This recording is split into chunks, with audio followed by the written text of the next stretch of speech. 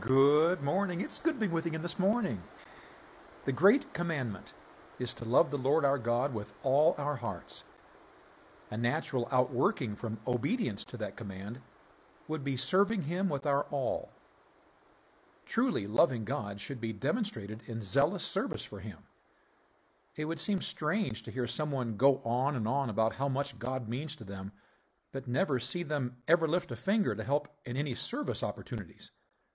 There would be an obvious disconnect there. In addressing the church at Rome, Paul wrote in Romans 1:9, "For God is my witness, whom I serve with my spirit in the gospel of His Son, that without ceasing I make mention of you always in my prayers." Paul sought to encourage the church in Rome by telling them he prayed for them continually. Think of the blessing it would be to know that the Apostle Paul was faithfully praying for you. He added force to his commitment to them by declaring that God is my witness. He longed for them to be strengthened in their work for the Lord, and not only told them he was praying, but he diligently committed to daily petitioning the Lord on their behalf. Notice also in this statement, tucked between "God is my witness" and "without ceasing I make mention of you always," is his phrase, "whom I serve with my spirit in the gospel of His Son." Paul told the Romans that he served the Lord with his spirit. Paul was well aware that God had made him in three parts: body, soul, and spirit. It was his spirit that communicated with God and worked as a central intelligence agency, overseeing his entire being. His spirit is what was drawn to Christ for salvation, and it was his spirit that God spoke to when leading him. Paul's spirit was incredibly sensitive to the Holy Spirit, but I don't think that this verse is describing that aspect of his spirit. Paul was communicating to them that he served the Lord passionately with his entire being.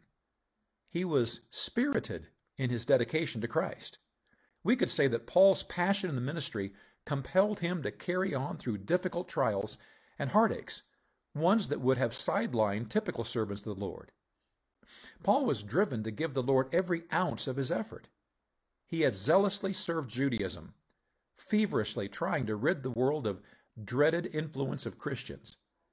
After his introduction to Christ, Paul redirected his zeal to following and serving his new Lord and Master. Paul took the gospel throughout much of the known world at that time. He fearlessly proclaimed the message of Christ to a people antagonistic to it.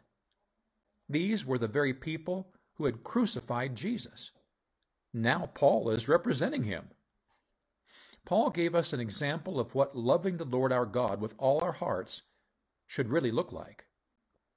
It should result in more than just casually going to church and periodically opening a Bible. That kind of love should cause a transformation in a life. There should be obvious fruit, impossible to hide from everyone around. Shouldn't that be the goal of every believer? To let our love for God affect us so much that it radiates from every aspect of our lives? Let's grow in our love for God, and let's let that love truly energize our service for Him. God bless you today. I love you.